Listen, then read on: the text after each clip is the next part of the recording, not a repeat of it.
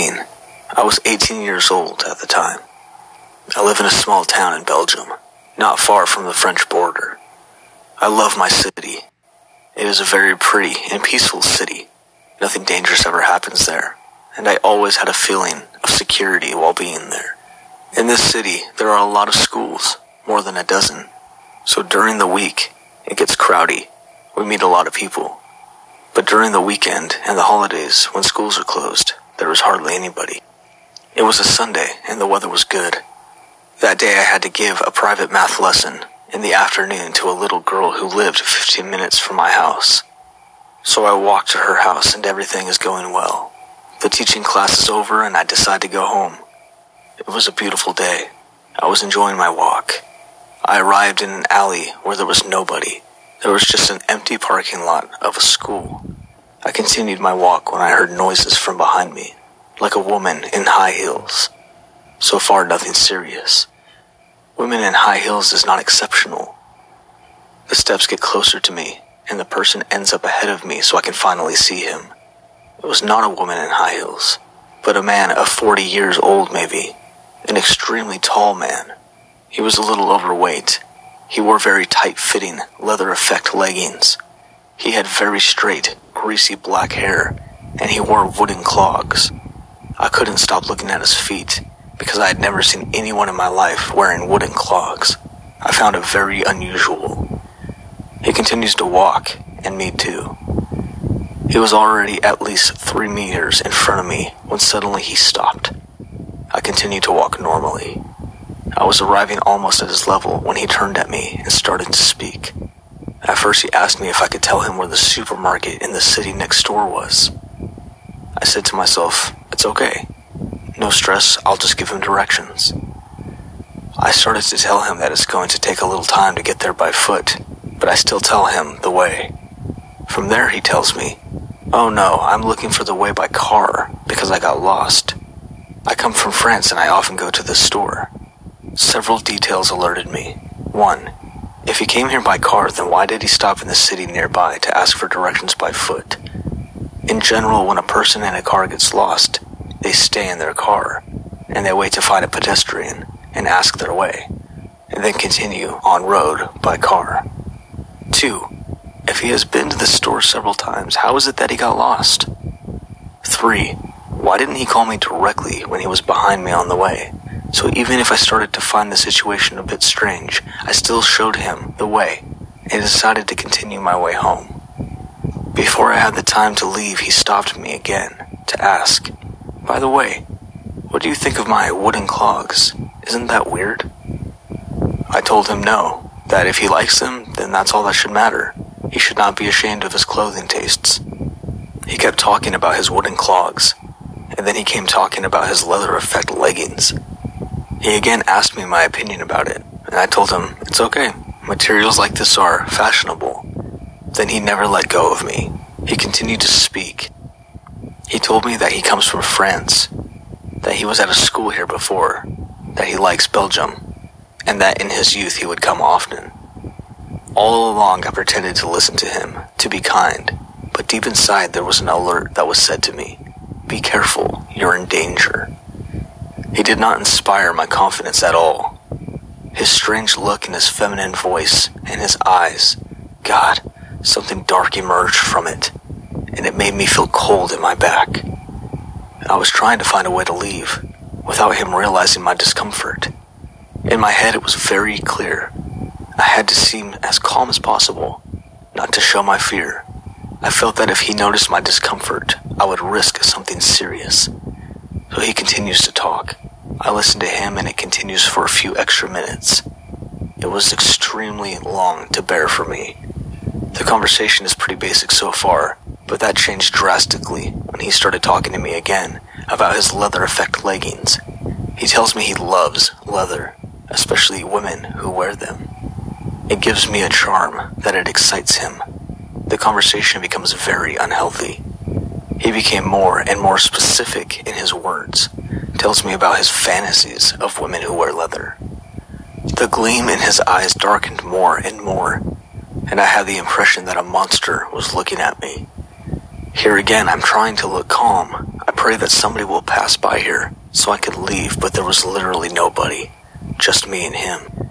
I thought of running away, but I quickly changed my mind. He was almost 2 meters tall, and I was just a little 18-year-old girl. I had no chance of leaving. My only idea was to text a friend so that she would call me urgently. It was very long. I can't remember the details exactly because it happened 3 years ago, and I was very traumatized. Anyways, I remained calm from the outside. He continued to speak. Deep inside me, I was crying, but I remained calm and I responded briefly to his words. His words became more and more trashy.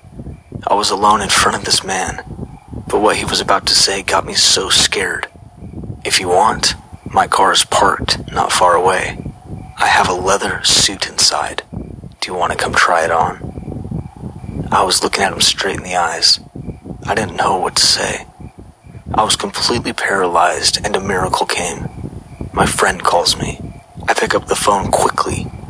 I speak to my friend in Spanish so that the man does not understand what I'm saying. I tell her that I'm in a dangerous situation, that there's a weird guy and that I'm scared. She tells me to go right now, to run. During the telephone call, I always kept an eye on him. He seemed embarrassed. So while I was on the line with my friend, I tell the guy, "Sorry, but I have to go. I have an important meeting." He looks at me and he tells me, "Yes, but are you still going to try on the outfit?" From there, I tell him that I don't have time, but he won't let me go. "Do you promise you'll wear it if we meet again?" I told him yes, and finally he let me go. Still, on the phone, I walked normally until I reached another street where he could no longer see me, and then I ran like I'd never have before, back to my house. When I got near my house, I waited a few seconds to be sure that he didn't follow me. I had to make sure that he didn't know where I lived. And when I went home, I cried all of my tears. When I finally calmed down, I took the time to analyze everything that had just happened. I came to the conclusion that this man was not lost. This man did not come from France. His accent also confirmed that. When I met him in the street, he already was ahead of me, probably to verify that there was no one there but just us. He must have spotted me when I left my teaching class. I also told myself that he must certainly know the place to be so confident.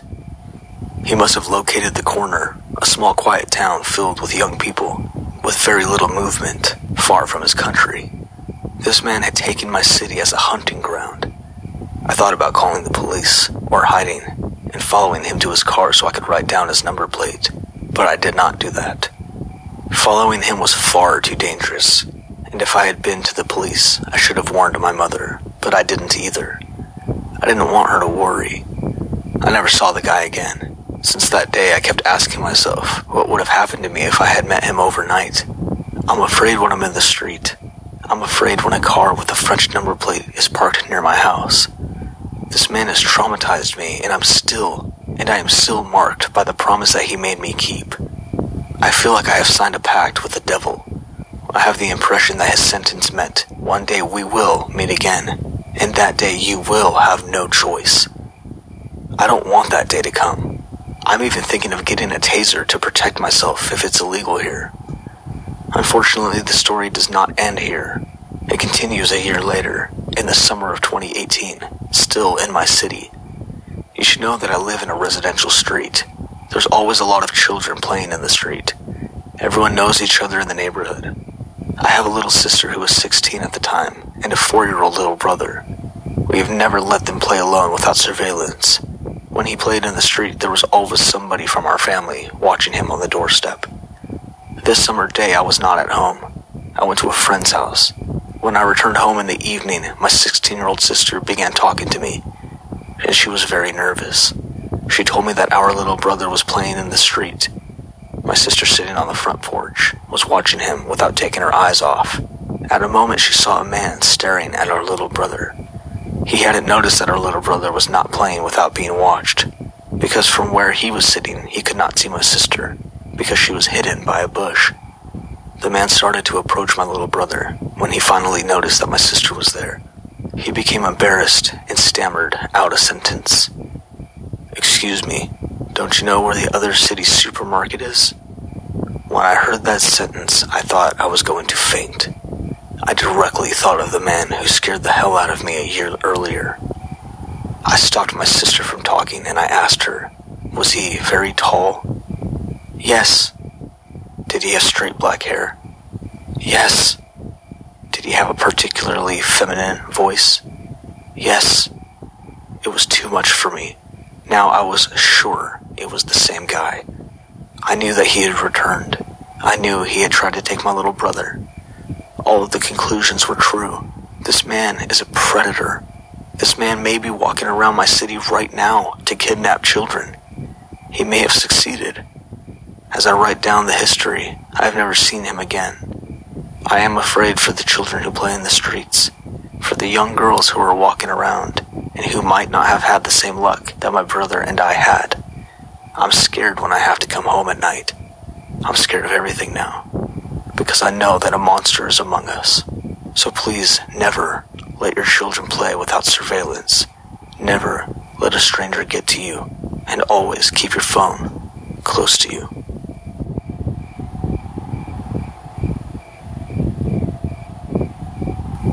A few years ago, I was renting a house in Northern California. The neighborhood was just outside the suburbs. It seemed like the perfect balance of having space and having nice neighbors close enough to not feel isolated. The area had no streetlights, so it was very dark at night, especially if there were clouds blocking the moonlight. It didn't bother me though. It made my little house feel even more quaint on the dark nights. I got home from work one day in midwinter. It was a cloudy night, so pulling up to my house, I saw only what my headlights and my front porch light illuminated. When I got out of my car, I caught a whiff of cigarette smoke. That was odd, as I have never smelled that before around my house. I didn't see anybody nearby, so I ignored it, and I went inside. I had just got off of a shift for a few hours of overtime, so I felt very tired. Even though it wasn't 7 yet, I decided to take a shower, and I called it a night. I woke up sometime later, sure that I had heard a noise outside of my house. I wasn't worried right away, because my friend would sometimes stop by to use the shower after work, on his way to his night classes. I even gave him a spare key so he could stop by even if I was not home. He would always text me though to let me know beforehand, and I had not heard my phone going off. I reached over beside my table and I picked up my cell phone to see if my friend had texted me. The bright light from my phone's screen and number pad had blinded me.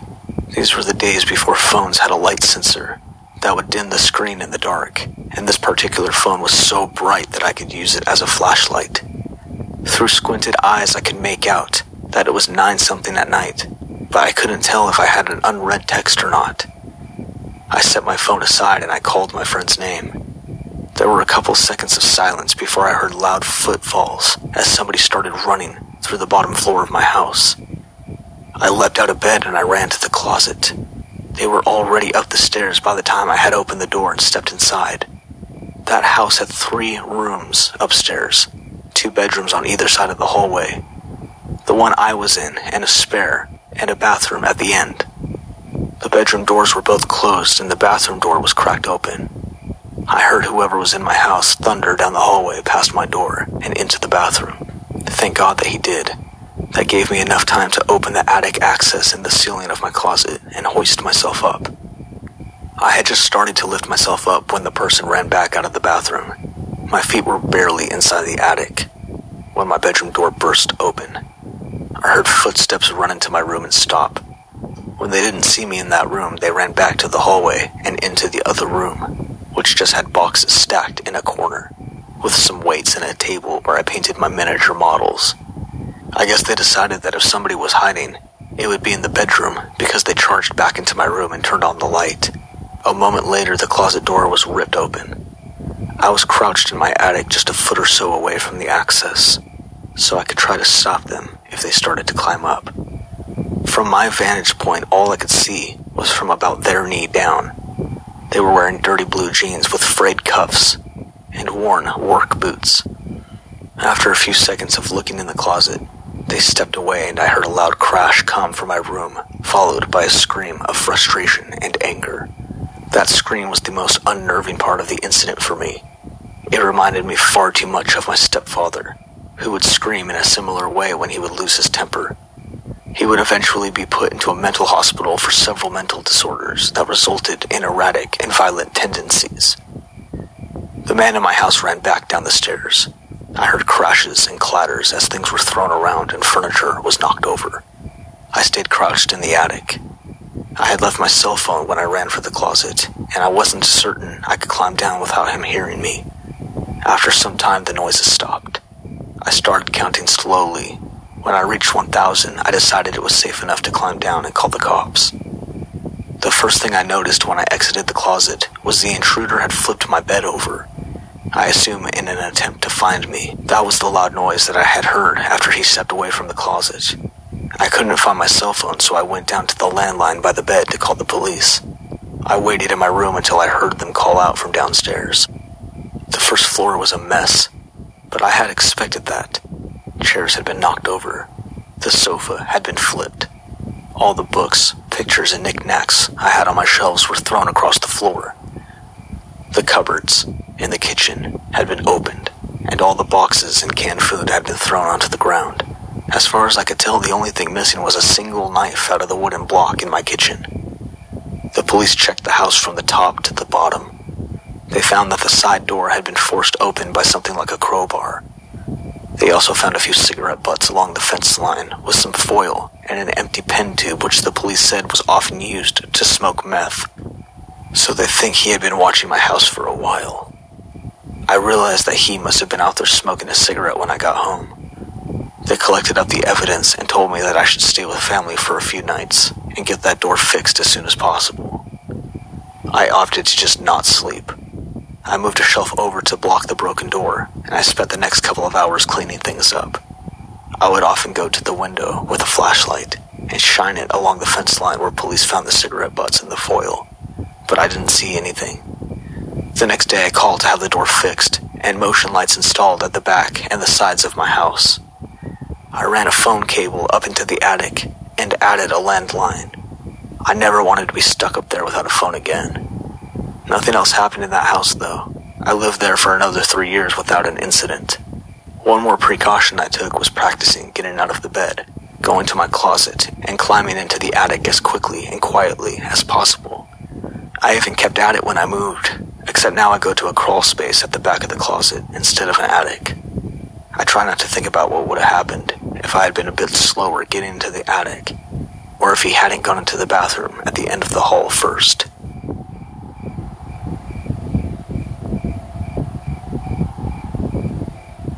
I live in an apartment complex right next to a 7-Eleven, literally a 2-minute walk from my door. So since all this quarantine lockdown mess, I've been staying up later than usual, till maybe 2 or 3 a.m. most nights. So last night, a little bit after 12, I had a taste for some chips and decided I'll just go across the street to the 7-Eleven which I go to regularly.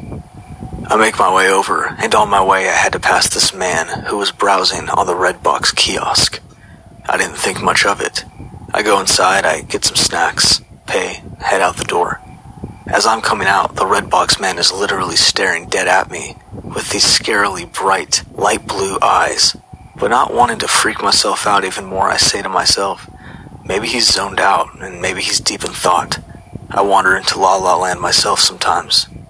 I was trying to make myself more comfortable, having to walk past this strange man. So I'm heading back into my apartment complex, which is on the side of the street. It has a creaky gate door. I realized as I was walking I had never heard it slam behind me like I always have before. I look back and this man is right behind me. Not close up on me, but still definitely following. Once again, trying to ease my mind, I'm thinking he must be going home. But I also noticed he didn't have any discs in his hand, for as much as he was at the kiosk the whole time that I was in the store, taking my sweet, indecisive time. So not wanting to come off as scared, I keep my pace. But I probably should have sprinted, because forget being nice. I'm literally just a few steps away from my door, which is upstairs, and the man randomly calls out to me, "Hey, do you have a lighter?" Out of instinct, I turned my head to the fact that I knew somebody was speaking to me, and I responded, "No, I don't, sorry." I didn't want to just go up my stairs, because I don't want to let this man know exactly which apartment I live in, so I was planning on walking around until I lost him, but he asked me another question. Can I use your bathroom? I tell him, no, sorry, my roommates probably would not be comfortable with me letting somebody in this late. I don't have roommates, but I sure didn't want this man getting any ideas thinking that I was by myself. I keep walking, but this man was still following me. I simply ask, do you live around here?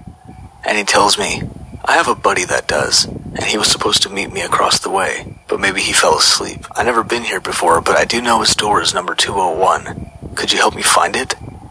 201 is my door. If you have a friend that lives over here, why are you asking to use my bathroom? I knew this man was lying and up to something. I quickly come up with 201? That should be right past the pool area next to the laundry area. My friends are waiting for me, so I should get going. My gut told me to head to the car though, because what if he watched where I was going and decided to give me a surprise later on? No, I watch too many movies and I read too many stories to be that dumb. So I start heading towards the parking lot, not running but definitely walking quicker than before, when I realize that the man is chasing me at this point. I hurry up and I pull my keys out of my pocket, and I get into the car and I immediately lock the doors. The man starts pounding on my driver window, telling me to open the door. I can't help but to focus on those creepy blue eyes, but I noticed he was reaching for his pocket. I start up my car before I can see what he's going to pull out.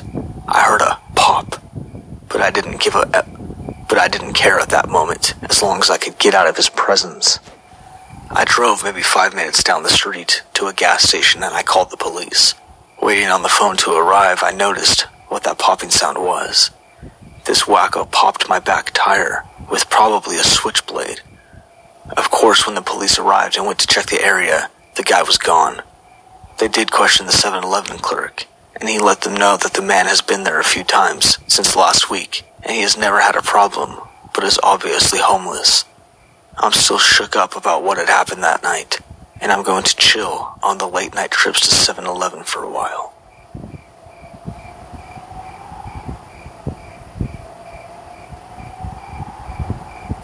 This is the scariest thing that has ever happened to me. And what makes it worse is that had things gone down differently, I might not have been here to tell this story. First things first, I'm a girl about 5'7" and around 130 pounds. This happened to me about 3 years ago when I was in my early 20s and still a student, living in a very safe area. Growing up, I had loved martial arts, and having grown up in a small rural town, I take what I can get. Karate? Fine. Judo? Sure. Kung Fu? Why not? Taekwondo? Sign me up. I loved martial arts.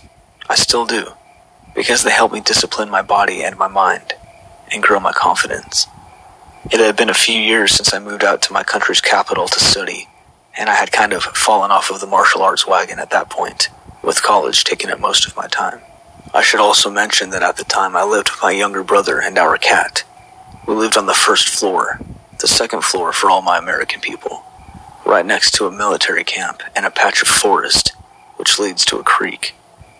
On our back balcony there was a circular metal ladder that would lead up to our balcony and the kitchen door, which, of course, we always kept under lock and key, except for when the cat wanted to go out. We would unlock the door, and he would go down to the outdoor metal stairs to find his cat friends and play. I commuted to my college every day by walking 30 minutes to a bus stop, then riding the bus for an hour, and then walking another 10 minutes until I made it to campus. And when it was time to go home, I'd have to do the same thing all over again. So as you can imagine, it was very tiring. I would be out of the house every single day, from 10 in the morning until almost 10 at night. So when I would come home, I would be exhausted. I don't believe in premonitions much, but I do believe in instinct. And for quite a while, I felt like something was up with that patch of forest behind my apartment. I felt watched. Maybe it was the blackness of the patch of forest that made me feel uneasy, because there wasn't a single light there, and the outdoor ladder looked like it descended into an abyss. You could take 3 steps into that patch of forest, and you would be under complete cover of darkness. It made me feel weird, because even though I couldn't see anything, I knew that something was up. I had no proof, but I knew it. I was in class one Wednesday afternoon with my best friend at the time, and a professor came in to pitch an internship to us. Internships aren't very well known in my country, so professors actually have to argue their case about why, as students, we could benefit from this. My best friend, Kay, was very interested, but when the professor listed off the requirements, she realized she couldn't apply as her GPA was not high enough. This led to Kay having a crying fit after the class was over, which led to a panic attack, and it got so bad that she had to call her boyfriend to pick her up from the campus. And since I didn't want to leave her alone, I stayed with her until her boyfriend showed up and got in his car with her. The conversation in the car was basically me and her boyfriend trying to console her and help cheer her up. I asked her if she wanted me to go over to her place so we could all hang out, but she said that she was okay and didn't want to put me through the hassle of commuting home the next day. She lives a full hour away by car, so 2 hours away by public transportation, so it was decided that they would drop me off at my house, and then they would go to theirs. We get to my house around 1900, a full 3 hours before I normally come home. I hug her, tell her to text me if she needs anything. I thank her boyfriend and get out of that car, glad that I'll be home early for a change. I went in through the main entrance, climbed up the stairs to the first floor, and put my key in the lock. I opened the door and called my brother's name like I always did, but I got no response. The house was dark, except for one light in the room, where the front door opened in, and it was eerily quiet, but I felt my stomach tie into a knot, because even though I couldn't hear anything, I could feel that somebody was there. And when my instincts talk, I listen. I turned right into the hallway that leads into our rooms, and I saw my brother's door slam shut as soon as I got into the hallway. My brother's room is on the end of the hallway on the left, facing my own room, which is on the right of the hallway. My first thought was that my brother had taken a shower and forgot to get a towel, so he made a run for it from the bathroom, which is next to my room, in embarrassment. But then I heard muffled whispers coming from his room, sounded hushed and pressing. I still had no reason to be afraid, but I was on high alert, because I thought my brother and his friends were planning on jumping out of his room and scaring me, and I was not about to let them get that satisfaction. So I inched down the short hallway, through the darkness, and before I knock on my brother's door, I took a look in my room. It was a mess. My mattress was off of my bed, my clothes and my books were all over the floor, my jewelry box was empty and thrown on my bed. All in all, it looked like a tornado had gone through there, and the hushed whispers in the next room sounded extremely pressing and anxious now that I was close, because though I had tried to tiptoe as silently as possible, my steps had been audible. I realized what was happening, and I went ballistic. At that moment, I lost it. My fight-or-flight instinct kicked in, and it kicked fight into maximum overdrive. The words danger, thieves, fight hit me like a truck, and I threw my whole weight on my brother's door, busting that door down so furiously you think it owed me money. I saw nobody in the room, but it was also a mess and I knew what I had heard, so I ran to the balcony door. I ripped the curtain out of my way and went through the open balcony door, just in time to catch one of the thieves right-handed after he jumped off the balcony ledge. Looking back on it, he looked like a normal dude. Black hair, normal height, athletic build, big earring on his left ear. But at the time, he looked like an effing monster to me. A vile, putrid, home-invading piece of crap monster. I started screaming unintelligible things as I saw him stumble around, obviously having hurt his legs, before he got back up on his feet and ran away. They were gone. I was safe. But then it hit me. Where was my laptop? I ran into my room and tore the place apart looking for my laptop, but it was gone. I started screaming and crying. The unfairness, audacity, and the cowardness hit me like a steel toe to the stomach. I screamed and cried like I was in a Greek tragedy. I am not rich by any means, and neither is my family. I had an old laptop which is probably worth pennies secondhand, but I needed that laptop for my schoolwork, and without it I could not finish my semester. Not to mention that I don't have many real-life friends, and the majority of my friends at the time were online, so if I lost that laptop, I lost them too. My laptop was lost, and so was I. I felt violated, dirty, less than. I was afraid I'd throw up or pass out, maybe both. I was taking such rapid and deep panicked breaths that my vision began to blur. In the most panicked and grief-stricken state I've ever been in my life, tears streaming down my face, I called my mom to tell her what had happened, and she told me to call the police. It took me almost a full minute on the phone with the operator, telling her again and again where I lived, who I was, and what had happened before she understood me and sent somebody over to help. A few days later, I was talking with my mom about the incident, and she told me that something had hit me hard. I come from pretty much a trilingual household, and she told me that when I called her that night, she couldn't make out what language I was speaking because I had been so panicked. Makes sense why I had to repeat myself over and over to the operator. I started running around the house like a lunatic, checking every door and lock in a frenzy, until I got to the kitchen and saw that the window had been broken. Without thinking, I had slammed it shut. Stupid, I know, but I was beside myself and I was not thinking straight.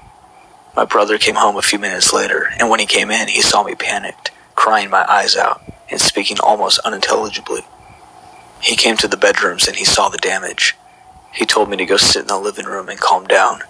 I did as he said, and I tried to calm down, but I jumped at every sound and started crying worse, telling him that I was sorry that I had gotten home too late and that our laptops were gone. The house seemed so big to me at those moments, so dark, so hostile, and I felt so small and helpless. My brother called me over to my room and showed me a pillowcase full of something, and when we looked inside, we found both laptops, all my jewelry, my old phone, and some other things. They had been right in front of me the whole time, but I was so messed up that they didn't even register. The police eventually came about an hour later and didn't do much, so my brother and I took it to the police station and filed a report of the incident. And since I had seen half of one of the culprits' faces, they asked me to come in for identification.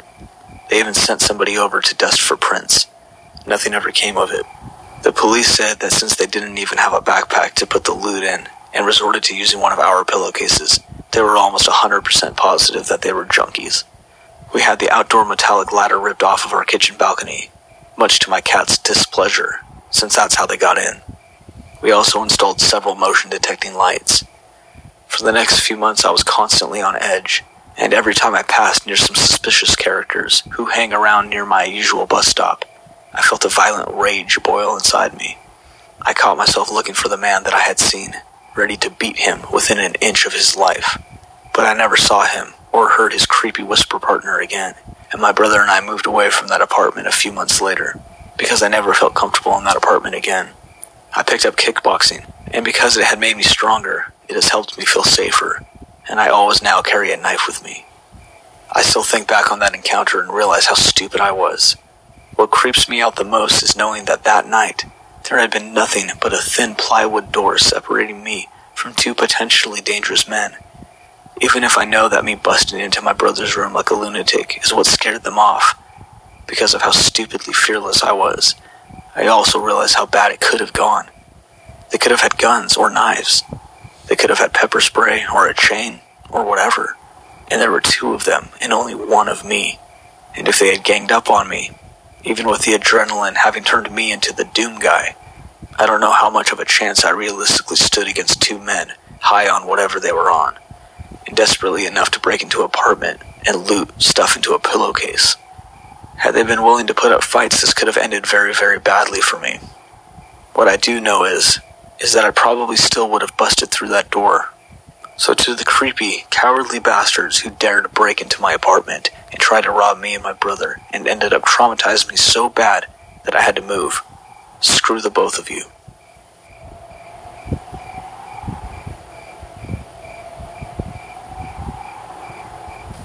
I grew up in Ohio in the 70s, and me and my childhood friend Joe were outside all the time when we could manage it. Joe lived on a farm that bordered a pretty big forest, and my parents would drop me off in the morning and we would stay in the woods all weekend. We had only come out for school. We loved pretending we were frontiersmen. We would build shelters, traps, practice making fire with sticks, the whole 9 yards. When we got to be in high school, we got this notion to pull a Stand By Me. This was based on the movie of the same name that had just come out. The idea was that we would walk the railroad tracks out in the country, but instead of looking for a dead body, we would find cool bridges to fish from and camp a little ways off the tracks. Of course we knew this was dangerous, and we would likely be trespassing, but we were kids. We had a lot of fun. We did find beautiful rivers. We discovered bridges that nobody went to. We fished, and we hid from trains. At night we camped in the woods just near the tracks, and made small hidden fires. Nothing bad ever happened. It was idyllic. In fact, it was so fun that we did it multiple times. Never had a problem. After high school, me and Joe went our own ways. We both left home, but always stayed in touch and always tried to coordinate visits, so we would see each other occasionally. One summer in the mid-90s, it worked out that we were both in town for about a week. We would do stuff with the family during the day, and at night we would either catch drinks at a bar or sit outside of Joe's house around a fire and talk about the old days. One night Joe and I started talking about our Stand By Me trips. Nostalgia and beer are one hell of a mix, so we decided to take a day, walk the rails, camp one night, and walk home. The day came. We started out early morning. We had my wife drop us off in our old spot where we used to start, right outside our hometown. She thought this was absolutely crazy and made sure to mention it. When she pulled away, Joe suggested that instead of walking the usual route, we would take the opposite direction, just to be adventurous. We knew the land well, and we had a map, so I gave a, "What the hell," and off we set. The day went fine. It was fun and a little bit sad, but in a good way. We found a bridge and we sat on the edge, smoked a joint and moved on. We had no fishing gear, but we brought some canned food and other stuff. Before the night started setting in, we picked a spot to camp out. It was a thick, forested area, trees on every side of the train tracks, so that you felt like you were in a tunnel. We had brought small hammocks to sleep on, but before we set them up, we decided to do a little scouting of the perimeter. Now this is what we would do in the old days too. We would walk the area a little bit to make sure some dude's house wasn't just over the hill, and we were actually camping in their yard. We walked maybe 100 feet or so into the woods and up a small incline. We figured if we didn't see anything from on top of this short hill, we would be fine. But when we got to the top, we saw an old building down at the bottom, about 100 yards into the woods. It was barely visible. We pondered over what to do. We both assumed it was a sugar shack or something, because there didn't appear to be a clear road into it. From where we were, there didn't look to be anyone there either.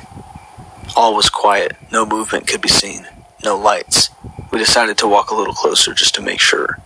We came down the hill very slowly, and as we neared the building, we saw it wasn't a sugar shack at all. It was an old church. It looked like it had been abandoned for years. It was a squat, sagging building whose wooden planks were almost black from years of moss and rot. A cross still stood at the top of the place, also weathered black. None of the windows had glass, and there were no doors, just open doorways. We got close enough to see inside. There were rows of pews. And a built-up section in front of the preacher to stand. We didn't go all the way in. We didn't want to. Beyond all of that, there was no sign of anyone else. No footprints, no paths, no roads. It was an abandoned church.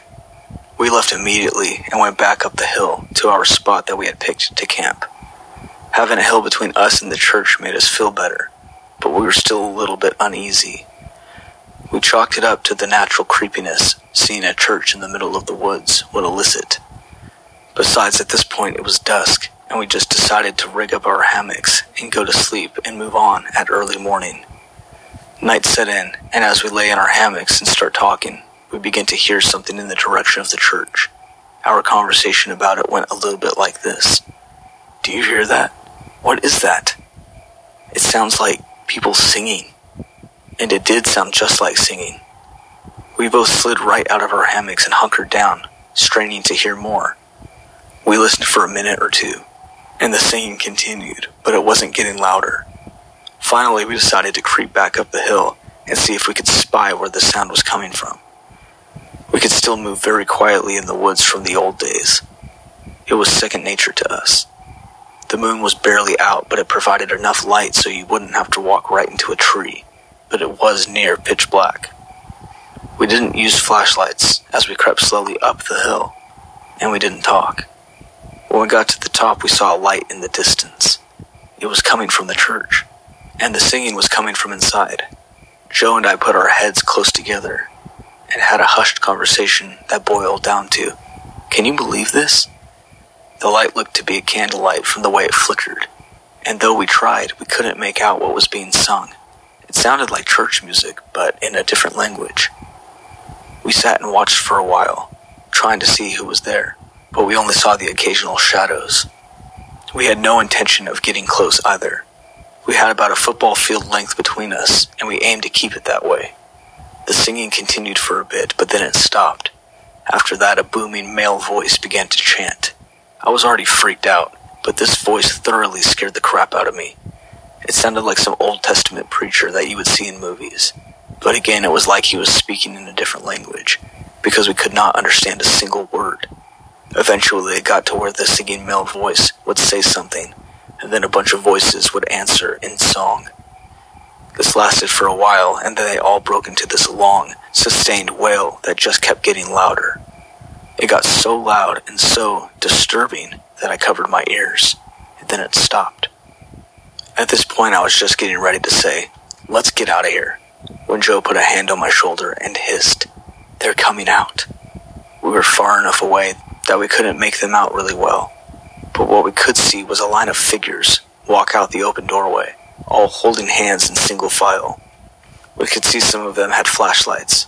They began to sing again, and the light from the flashlights began to move towards us and the hill. We booked it back down to our campsite, grabbed our stuff, and ran to the tracks. Once there, we ran down the tracks in the direction that we had come from. After a few minutes, we stopped and looked back. We saw the lights coming down the hill. They were moving erratically, like whoever was holding them was shaking them. We continued to run in spurts and walk as fast as we could. We eventually stopped seeing the lights and came to a road. By our map, we knew a small town was about 15 minutes down, and we walked there, got to a 24-hour gas station, and called my wife to come pick us up. My wife and other friends all just thought it was some kids messing around, but I heard those voices, and they sure didn't sound like kids to me. Not sure who those people were, but it was definitely the creepiest thing that had ever happened to me out in the woods.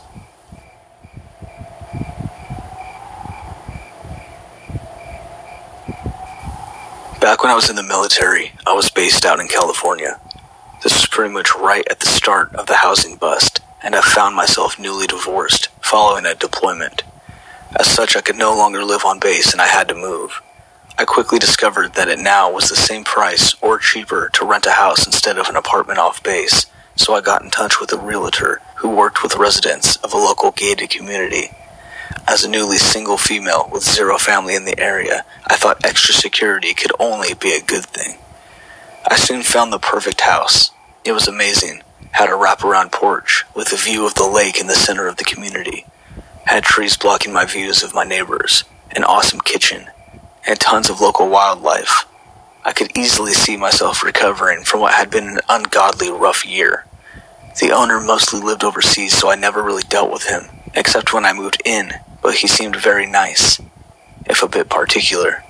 He obviously loved the house, so I didn't think much of that. The 2 times I needed something looked after, his brother came to deal with them as he was a handyman of sorts. I always found it weird that him and his brother looked like they could have been twins, to the point where I thought his brother was him when he came to pick up the dryer when I needed it fixed. Literally, he picked it up and carried it out in his arms. Funny thing about PTSD is that lots of normal things seem weird, while strange things seem normal. So I never really thought of the landlord-brother situation as odd until after. Maybe it was normal, and the whole oddness of what happened is setting off my paranoia. I don't really know. But yeah, landlord odd, brother was apparently the Hulk. Both spoke to me like I was their kid who needed very strict instructions. I enjoyed my time in the house. My pup loved it too, because the next door neighbors had dogs for her to play with. But my PTSD and other mental issues had me on a path headed straight for a medical separation. But then the president issued a series of rollback programs, a chance for military members to separate ahead of contract in anticipation for the Middle Eastern conflicts to be abandoned. And my commander highly suggested, if you're in the military, you know this basically means do this or else, for me to take the early separation. There were a few reasons surrounding this, but the main was that the squadron knew they were the reason I was mentally messed up, and there were more than a few of the people who had it in for me still at the clinic I was assigned to. Those people kept writing me up for things that no one else got written up for. Examples of this: accidentally jamming the shredder that jammed at least once a week, leaving the front desk attended while I was having an anaphylactic attack, having a panic attack which left work unattended because I was literally curled into a ball in the corner. Of course, my brain took most of this stuff at face value, and I figured it was okay and I deserved it. But my commander was trying to protect me as best as she could, and getting me out of a clearly hostile work environment ASAP. So I applied, and was approved for separation. Now this meant I was leaving my lease before the year was up. I forget if my landlord just decided to be nice or if I had to pull out the law about military members being entitled to early release from a lease when their duty assignments changed. Probably the second one, because he was not happy. I didn't really have the mental capacity to care too much about putting him out though, because my scrambled brain all of a sudden had a lot of military paperwork and processing to deal with. Not to mention the fact that the whole idea that I was separating felt very surreal in the first place. I'd always thought I'd be a lifer. I didn't tell any of my neighbors I was moving out, only because one of my friends knew when exactly I was moving out. And even my movers didn't know exactly when, because I stayed there on an air mattress for about a week after they picked up my things.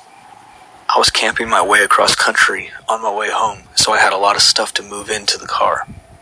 To the best of my knowledge, no one on the base knew exactly when my house would be vacant either, because I actually stayed in a motel off base for a few days after I moved out, just to make the final days of the last-minute paperwork easier.